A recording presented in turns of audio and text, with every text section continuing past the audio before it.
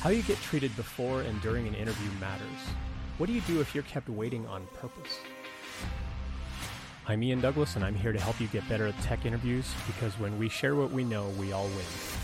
I'm the author of the website techinterview.guide, and I'm the director of engineering learning at getstream.io. Check out techinterview.guide/streaming for information about when I do live streams about interview preparation and career coaching. Follow me on Twitch and subscribe on YouTube for notifications. I regularly do Q&A sessions on the stream, and this podcast is a collection of those ongoing questions from folks like you.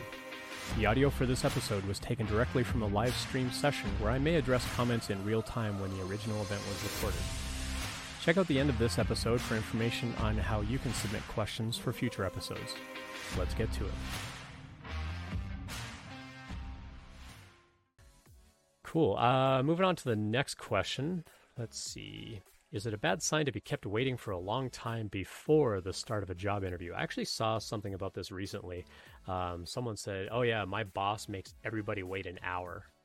So they tell you the interview is going to start at 9, and you get there, you show up, you're nervous, and then they just make you sit there for like an hour.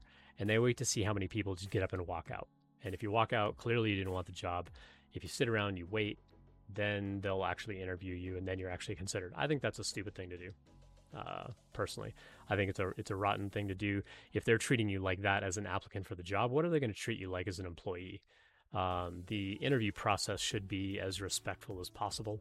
And I think that if they force you to wait on purpose, I think it's a bad sign. If just something came up, like, they're busy, or your interview's right after lunch and everybody's, coming back and someone's a couple of minutes late, no big deal. I mean, it would be nice if they were on time, but it's not really a deal breaker for something like that. But if they're like purposely making you wait, like you get there at 9 and they don't see you till like 10:30, 11 o'clock, and you're just sitting there twiddling your thumbs, literally doing nothing, then yeah, it's a waste of time. And that would be a signal that I would not want to work there for sure. And so, pay attention to those kinds of things, how they treat you as an applicant, where they're trying to win you over. Like, yeah, you're there to interview them, they're there to interview you.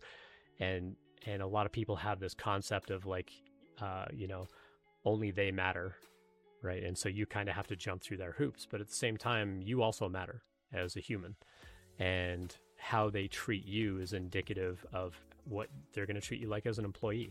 And so the amount of respect and the amount of, time that they make you wait, do they even offer you something to drink while you wait, or a snack or something like that? Like, those are all indicators of how they're going to treat you as an employee.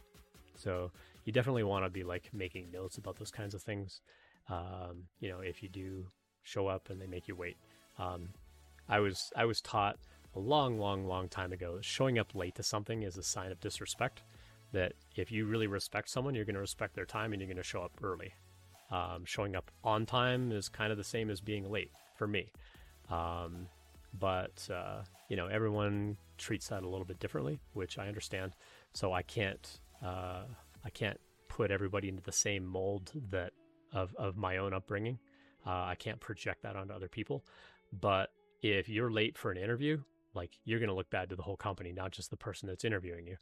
But if I'm late for interviewing you, like you're coming to my company and I'm late, then that's showing disrespect to you in my mind. And so I would be really harsh against my employees for showing up late. So yeah, it's a mutual respect kind of thing.